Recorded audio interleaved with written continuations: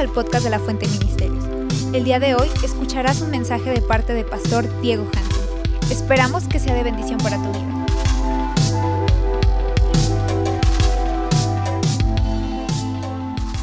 Pues continuamos, muy buen día. Hemos estado en esta serie de mensajes, siéntate conmigo. La semana pasada, felicidades, invitaron a mucha gente. La iglesia se llenó, todas las iglesias, estuvo bien bonito. Pero queremos que los visitas lleguen a ser familia, ¿verdad?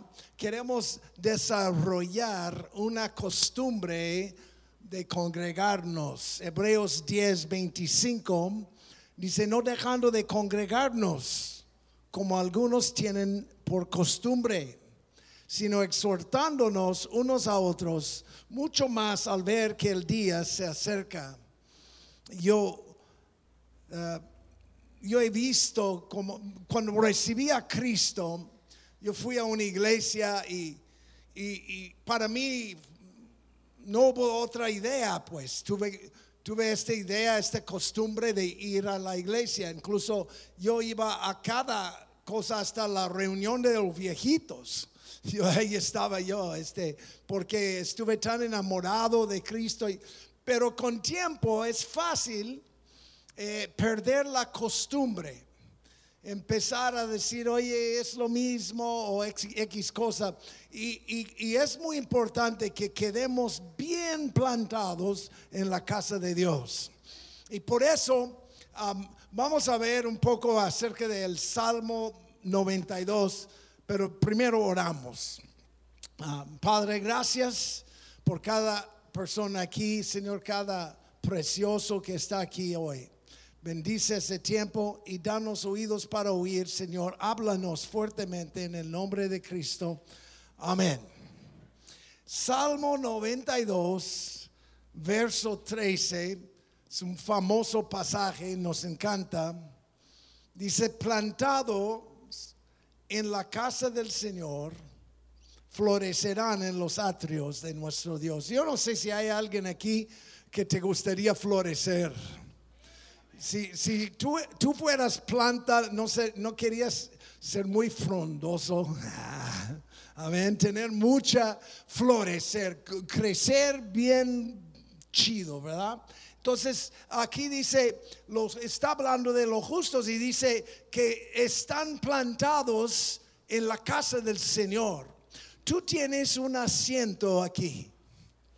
Este es tu hogar espiritual. Esta es la casa de Dios. Este es 2 o 3 reunidos en su nombre. Ahí está Él en medio de ellos. Esta es su iglesia. Tú eres parte de. Cuando tú vienes acá, debes sentirte en casa. Más o menos. Ahí le va. Plantado significa ser establecido o estar comprometido. Amén. ¿Cuántos saben qué son los simpatizantes? ¿Cuántos saben qué son? Son los que van cuando un político dice sándwich gratis a todos los que vienen, van por el sándwich, tacos sudados gratis, no sé. Van por lo que dan. Y están ahí en la bola y tú ves las fotos de tanta gente ahí con el político, pero no todos van a votar por él todavía. Es decir, yo no soy simpatizante, yo estoy de corazón en la casa de Dios, con todo mi corazón plantado en la casa del Señor. Amén. Significa tener un asiento, un lugar. Yo veo ciertos hermanos tienen su lugar, ¿no? En la iglesia. Llegan y a veces cuando invitamos más gente llegan y ¿qué onda? Alguien robó su lugar. No te agüites si eso pasa, agarra otro asiento, ¿verdad? Esta es tu casa, pero deja los asientos aquí, ok. Las sillas. Mira, hay que crecer raíces en la iglesia, ¿verdad? Plantado significa tomar tu lugar en ese jardín. Aquí es donde estás creciendo. Cuando tú ves y conoces a alguien que es tan espiritual, tan poderoso que no ocupa la iglesia, aguas. Cuando tú conoces gente que quieren ir y tener avivamiento y profetizar a las naciones, pero no aman a su iglesia, no son parte de una iglesia, aguas. Amén. Yo no invito a alguien a compartir aquí porque no es un lugar de estrellas ni artistas, es un lugar que se llama una iglesia, es un hogar y necesitamos predicadores y pastores que aman la casa de Dios. Amén. Entonces este es un hogar espiritual donde podemos crecer y tenemos que reconocer esto. Hay algo que te voy a decir, quiero que lo escuches bien porque algunos conozco los que andan buscando avivamientos. Y he dicho esto por muchos años. No queremos avivamiento sin establecimiento. No queremos simplemente tener una fiesta enorme sin vivirlo después. Amén. Y Dios viene y te impacta en una manera poderosa, pero después tú y yo tenemos que vivir cada semana. Amén. Tenemos que criar nuestros hijos y tener una familia y servir en nuestra ciudad y tener negocios, etcétera, etcétera. Y necesitamos establecernos, plantarnos en la casa de Dios. Dios siempre bendice cuando estamos comprometidos, cuando estamos plantados. Dios siempre lo bendice. Bendice la unidad. 2 o 3 reunidos en su nombre. Estaban todos unánimes en el aposento alto y cayó el Espíritu Santo sobre la gente. Dios bendice esta sinergia que está entre nosotros ¿cuántos saben que 2 son mejor que 1? Yo tenía, antes de casarme, yo tuve una guitarra y una maleta. Pero dice, 2 son mejor que 1 porque hay mayor ganancia. Y después de unos años casado ya tengo una casa llena de cosas. Bueno, ya tenía porque ya han pasado tantos años, tengo cachibachis por todos lados. Pero es como que se multiplican las fuerzas. ¿Cuántos quieren profundidades esta mañana? ¿Quieres algo profundo? Nadie.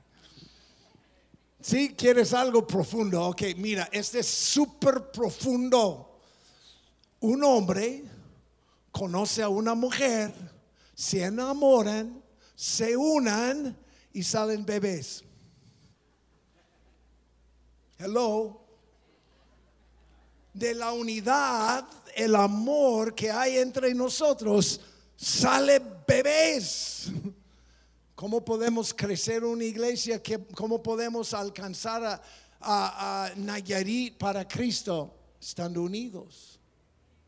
Ahora, yo nunca cuento gente por simplemente como un número. Cada persona es un ser humano que Cristo compró con su propia sangre, ¿verdad? Tienes valor infinito. Pero nada más quiero que sepas, la semana pasada aquí en Tepic, con esta iglesia, aquí la madre y las extensiones, asistió 2,440 personas la semana pasada. No, espérate un momento. Pellízcate, por favor. Estás en Tepic, Nayarit. Nunca ha pasado eso. Lo siento, pero y no estoy presumiendo algo así porque yo estoy como wow, ¿cómo lo hizo Dios? Nuestra unidad produce frutos. Gente viene, nos pusimos de acuerdo, oramos, invitamos gente y algunos de ustedes invitaron hasta tu peor enemigo. Aquí estaba en domingo, ¿verdad? Es increíble lo que Dios hizo por la unidad que tenemos. Dios bendice unidad, bendice el amor entre nosotros. ¿Qué es lo que Cristo dijo? Un mandamiento les doy, ámense el uno al otro. Su última oración dijo: Padre, que sean uno como tú y yo somos uno. La unidad produce bendición. Y tenemos que siempre reconocer eso. Salmo 133, versos 1 al 2. Dice: miren cuán bueno y cuán agradable es que los hermanos habitan juntos en armonía. Es como el óleo precioso sobre la cabeza, el cual desciende sobre la barba de Aarón, que desciende hasta el borde de sus vestiduras.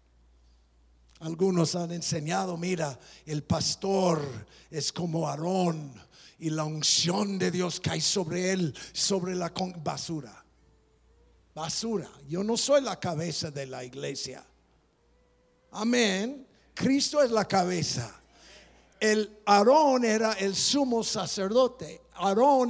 Cristo es nuestro sumo sacerdote, ¿no sabes? Y cae de él bendiciones, capacidades, habilidades espirituales sobre la barba y sobre todo el cuerpo de Cristo.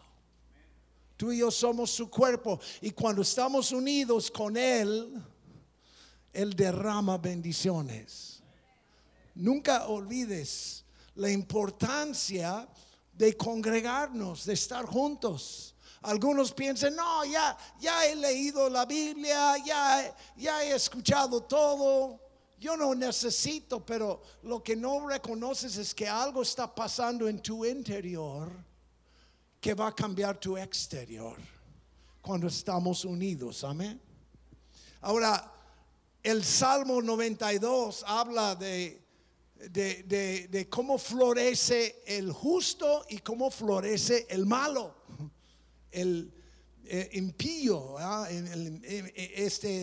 el pecador. Pues Salmo 92 verso 7 dice: cuando los impíos brotaron como la hierba y florecieron todos los que hacían iniquidad, solo fue para ser destruidos para siempre.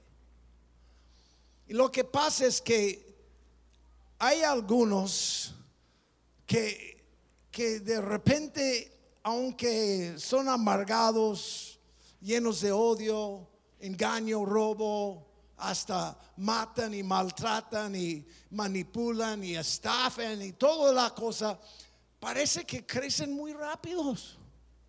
Tienen lana, tienen carros, tienen cosas, tienen familia, sus hijos, Sancho, Pancho y Peloncito, y ahí están juntos, todos felices. Pero dice aquí: mira, son como hierba. Y no hay mejor lugar, yo creo, en todo el mundo para entender la hierba como Tepic. Porque Tepic tiene unas plantas que mis respetos para esas plantas. Crecen rapidísimas en un lote baldío, en un lugar. De repente empiezan a crecer esos. Tienen hojas grandes, no sé si las has visto, no sé cómo se llama. Verde plantagus o algo, no sé cómo se llama. No les gustó, ¿eh? Pero crecen muy rápidos. De repente detrás de mi casa hay un bosque. ¿Qué pasó? Pero en el momento que terminan las aguas, mueran porque no tienen raíces. No están bien firmes. No han crecido en el lugar correcto. La tierra de ellos no sirve. Y este es lo que pasa en el mundo. Son como estas hierbas. Ellos florecen y aparentemente todo bien, pero por dentro, por abajo, por dentro de ellos no hay raíz y no crece bien. Amén. Mateo 13:6, hablando de raíces, dice, pero cuando salió el sol, se quemó, porque no tenía raíz, se secó. Y es lo que pasa cuando uno no tiene raíces en la casa de Dios, no florece. Plantados en la casa del Señor, florecerán en los atrios de nuestro Dios. Está bien, ¿no? Buen verso. Ahora, hablando de raíces, yo creo que es el problema de muchos. Se enfocan en lo fuera, se enfocan en qué tan frondosos son, qué tan llenos de frutos son, pero no ven las raíces. Para los que están plantados en la casa de Dios, hay algunas raíces muy, muy importantes y muy firmes. Ya van a ser 35 años, tuvimos una ceremonia, yo y mi esposa, y me preguntaron, ¿tú te comprometes a Mary Jo en lo mejor, en lo peor, rica o pobre, salud o enfermedad? Y yo como tonto dije, sí, acepto. No soy tonto, ¿ah? Hice un compromiso. ¿Sabes que ni bromeamos mi esposa y yo de divorcio? Porque hay un compromiso. Tenemos raíces. Tenemos algo más profundo que simplemente, oye, ¿duermes conmigo? Es una vida juntos. Amén. Y básicamente cuando venimos a la iglesia, hay ciertas raíces tan importantes. Te voy a dar el primero. El primer raíz o la primera raíz que yo quiero que eches se llama amor fraternal. Digan amor fraternal. Suena como, no sé. Yo tengo un amigo que siempre decía, hey carnal, yo no soy tu hermano. Carnal, pues soy tu hermano en Cristo, pero no soy tu carnal. Yo soy guapo, tú eres feo. No les gusta.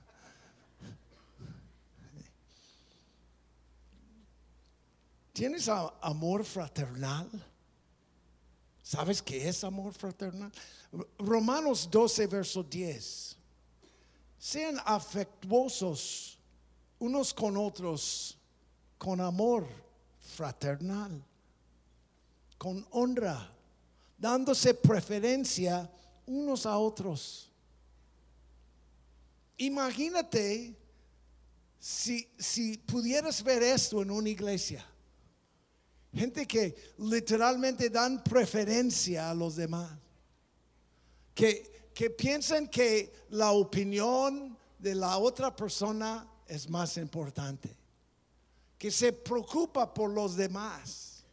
Amor fraternal es esto. Mis hermanos son los más importantes en mi vida. ¿Quiénes son tus mejores amigos? No, las compas del bar, los de mi trabajo, los de mi equipo de fútbol. ¿Quiénes son tus mejores amigos? ¿Con quién llevas tiempo? Amor fraternal significa que tú eres mi favorito, vamos a decir. Te amo. Ahora, cada rato me encuentro con gente, yo no sé qué les pasa, truenan fusibles, yo no sé qué onda con ellos, pero llegan y me dicen, me caen regordos los hermanos de la iglesia. Son una bola de hipócritas. No cumplan, me defrauden, no hagas negocio con ellos, porque son de los peores. Y tienen algo de razón, la verdad. Pero yo cuando escucho esto, digo, oye, qué peligroso. Y a veces me dicen, ¿sabes qué? ni voy a tratar con estos hermanos, los hermanitos. Yo voy, gano gente para Cristo solo. Aleluya. Y le digo a uno, le dije, oye, ¿y si alguien recibe a Cristo, qué vas a hacer? No, mandarlo a la iglesia. Oye, va a ser peor que los hipócritas que aquí están. Amén. Esta es la casa. No puedes tener hijos sin criarlos. Amén. Uno me dijo, yo gano gente a Cristo, pero no los crío. Yo quise decirle, sí, tenemos bebés, pero no los criamos tampoco. Esta es una casa.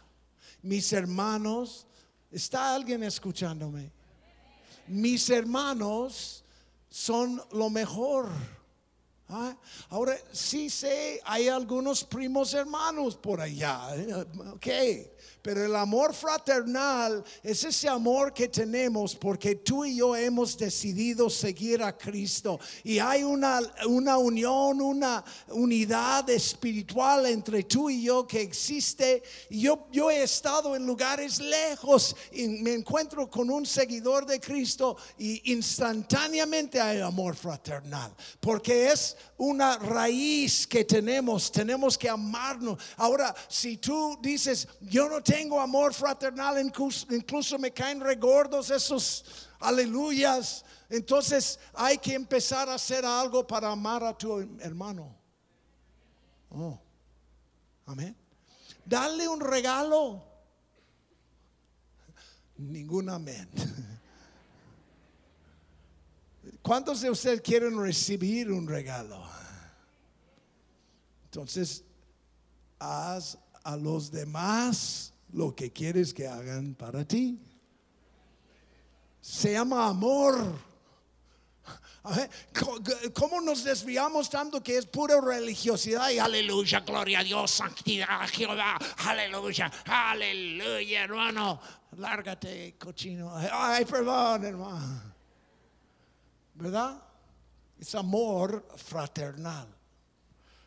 El que está plantado en la casa de Dios recibe su nutrición, su alimentación de la casa. Espiritualmente tú vienes. Hay ciertas cosas que nos da gracia, ¿ok? Una cosa nos da gracia, leer la Biblia. ¿Cuántos han leído algo en la Biblia y dices, ay, ya puedo más? Jehová mi pastor, nada me faltará, aleluya. ¿Cuántos han orado y reciben gracia? ¿Hay alguien aquí? ¿Sabes otra cosa que te dará gracia? Congregarte.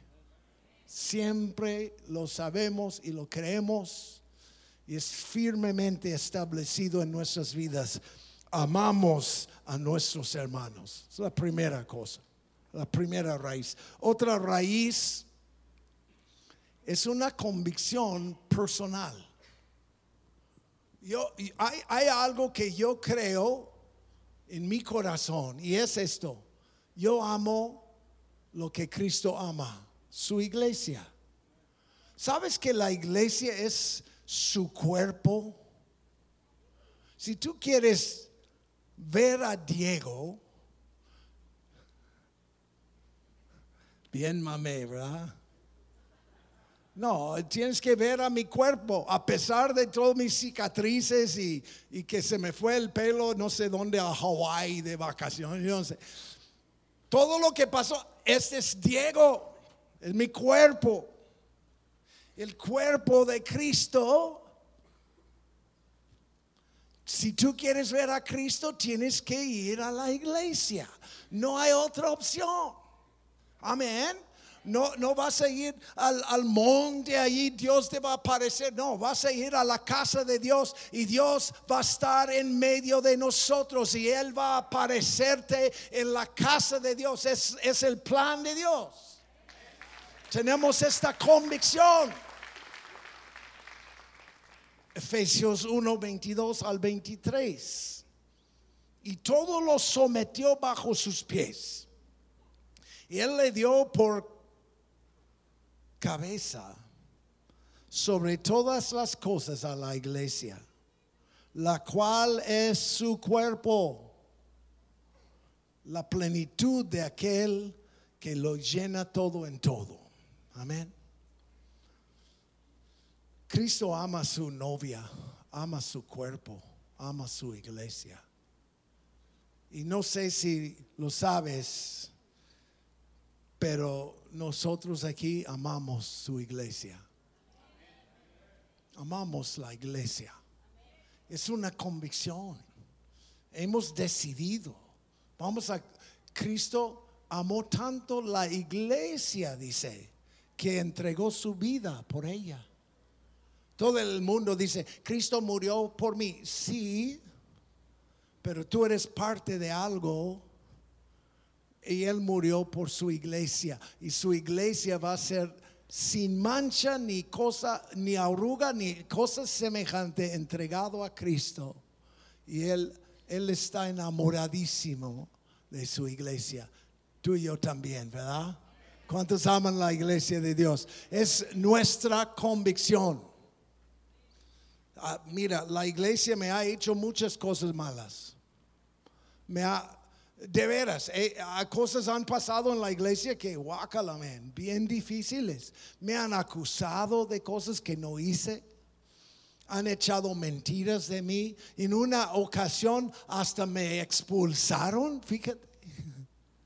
He estado en iglesias miserables donde, no hombre, una iglesia donde yo iba, el pastor acaba de divorciarse, su esposa le dejó chiflando el pobre, y él venía cada domingo a llorar acerca de su situación, y después se enfermó y éramos como 3 personas.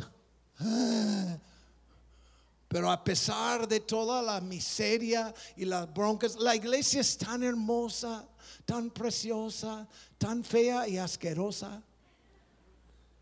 ¿Cómo? Es bonito y hermoso porque está Dios ahí. Está fea y asquerosa porque estás tú ahí.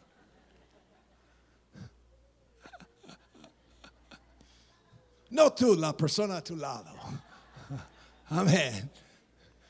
Tenemos muchas fallas, las regamos, dejamos de amar, a veces nos enojamos, a veces echamos mentiras y tenemos que arrepentirnos, a veces andamos de malas, bien pedoros, no sé. Pero tú vienes acá y es como, oh Dios, a veces tú ves más carne que espíritu, ¿no? Pero a pesar de todo esto, amamos la iglesia, amamos la casa de Dios, amamos su novia. Te doy otra raíz rapidito. Es la raíz de servicio. Y voy a hablar muy franco, quizá no te entretiene tanto, pero esta es la neta, hermano, es la verdad. Si alguien no hace algo en la iglesia, no crece. Puede ser tan simple de que estás bien ocupado en tus negocios y aquí traes tu diezmo. Ánimo, hermano. Pero nosotros entendemos algo. Si alguien viene, solamente escucha, se va a burlarse del pelón, no va a durar. Va a ser como esta hierba, va a crecer y muera. Pero tú y yo servimos en la iglesia. Amén. Servicio debe ser de corazón. ¿Cómo tenemos que guardar el corazón de nuestros hermanos? Porque yo acabo de escuchar de un pastor, él hizo una lista de compromisos y dijo, si tú quieres venir a servir en esa iglesia, tienes que hacer esto y esto y esto y esto, no puedes faltar, y dio una lista. Y mi comentario de eso fue, en el momento que yo doy una lista a mexicanos y digo, firma aquí, ahí firma en su corazón, ya se acabó. No tenemos membresía aquí porque en el momento que tú lo haces de puro compromiso y no de corazón, estamos fritos. Tienes que enamorarte de tu iglesia al punto donde tú dices, ¿puedo ser anfitrión? ¿Puedo estacionar carros, puedo cuidar niños, puedo ir a una misión. Este es lo esencial para poder hacer la voluntad de Dios. No te estoy condenando ni echando nada. Puede ser una cosa muy pequeña que haces, pero tienes que poner algo de tu corazón. Donde está tu tesoro, ahí está tu corazón. Pon algo, ofrenda, da lo que puedes dar. Sirva, haz algo, porque es una raíz tan fuerte. Cada quien debe dar de lo que han recibido. Amén. Nadie te quiere pedir lo que no has recibido. Amén. No te voy a pedir que pagas el techo de casa nana si ganas 100 pesos a la semana. ¿Verdad? No puedo pedir esto. O apenas con tu tarjeta de Coppel a lo mejor vamos a poder. Primero de Pedro 4:10, según cada uno ha recibido un don especial, úselo sirviéndose los unos a los otros como buenos administradores de la multiforme gracia de Dios. Bueno, amén. Ok, hemos estado hablando de palmeras. Déjame simplemente, de cómo florecerá el justo. Déjame decirte cómo florecen los justos. Quédate conmigo, porque si tú estás pensando en tus frijoles, ya se quemaron, no te preocupes. Ok, mira, florecerá, Salmo 92, verso 12. El justo florecerá como la palma. Un aplauso de palmas. No, ese tipo de palma no. Está chido, conseguir la palma, pero no de estas palmas, no. Palmeras, árboles. Yo me acuerdo, donde yo crecí son puros pinos, y muchos son pinos y otros tipos de árboles así, y me fui al sur de California y vi las palmeras altas que están por allá. Y dije, qué chidos son, qué diferentes. Y después me tocó ver unos palmas bien bonitos de dátiles. Y estos son impresionantes. Y después llegué a México y vi los de coco. Y un amigo mío tenía una especie de palmera, sería plátano, ¿no? Es la misma idea. El plátano es chistoso porque crece muy rápido y produce fruto una vez. Y él estaba enojado porque creció muy alto sus plantas, pero nunca dio plátano. Y alguien vino y dijo, tienes que mocharlos, porque dan una vez nomás.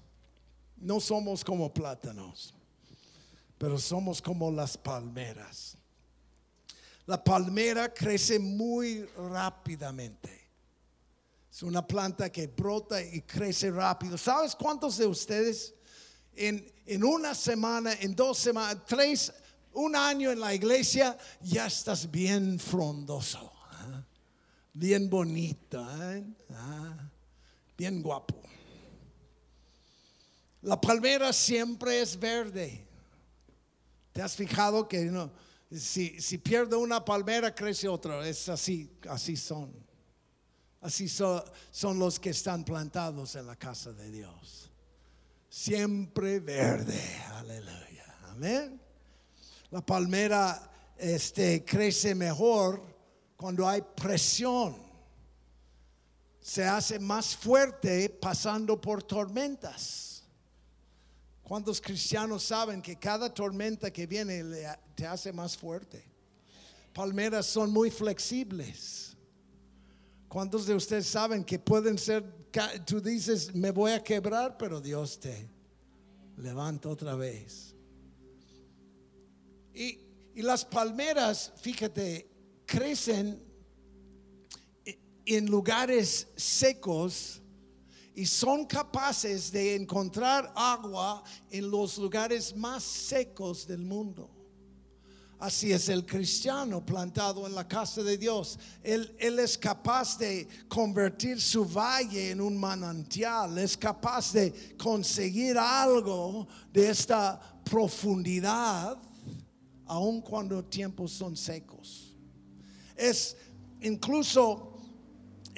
un lugar de refugio. Cuando estás en un desierto caluroso y hay una palmera donde tú puedes sentarte a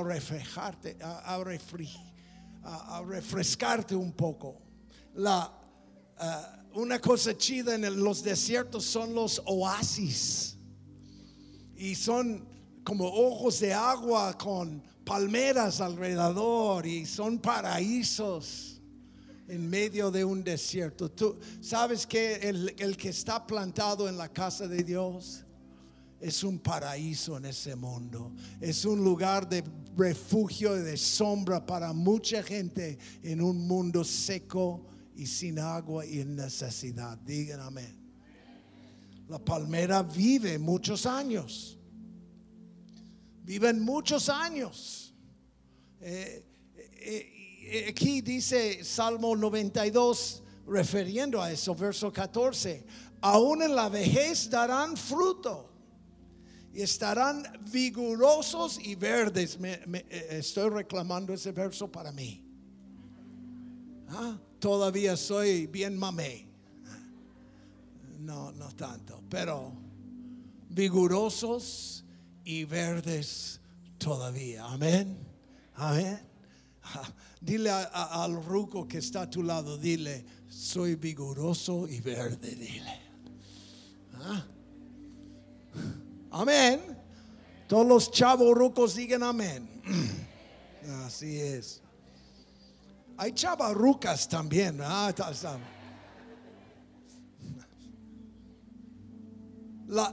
Los justos crecerán plantados en la casa del Señor, crecerán como palmeras, y crecerán como cedros del Líbano. Mira, verso 12. Crecerá como cedro en el Líbano. Mi esposa vivía muy cerca de unos bosques famosísimos. Son bosques del famoso redwood. Son árboles.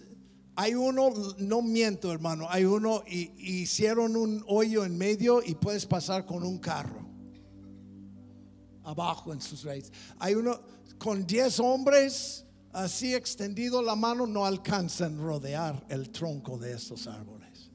Y tú vas a estos bosques y miras arriba y dices, ay caray, altísimos. Así crece el justo.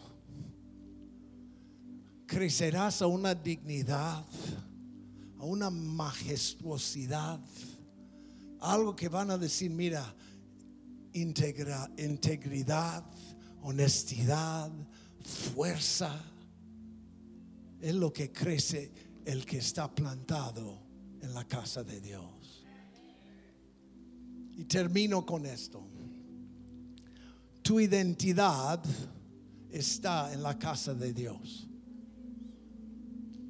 Yo antes estuve en una organización misionera y Dios les bendiga, los respeto mucho, pero batallé siempre con algo que yo llamo contexto.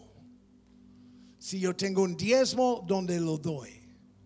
¿A qué hora debo alabar? ¿A qué hora debo escuchar la palabra? ¿A qué hora debo trabajar? ¿A qué hora debo descansar? Toda la vida cotidiana yo no entendía cómo vivir.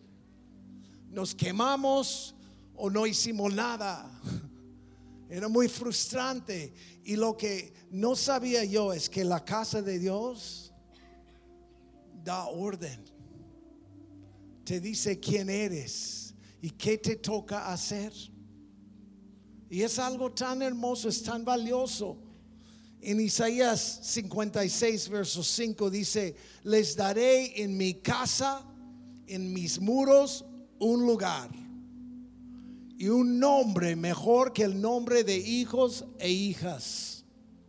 Les daré nombre eterno que nunca será borrado. ¿Dónde te da un nombre? En la casa.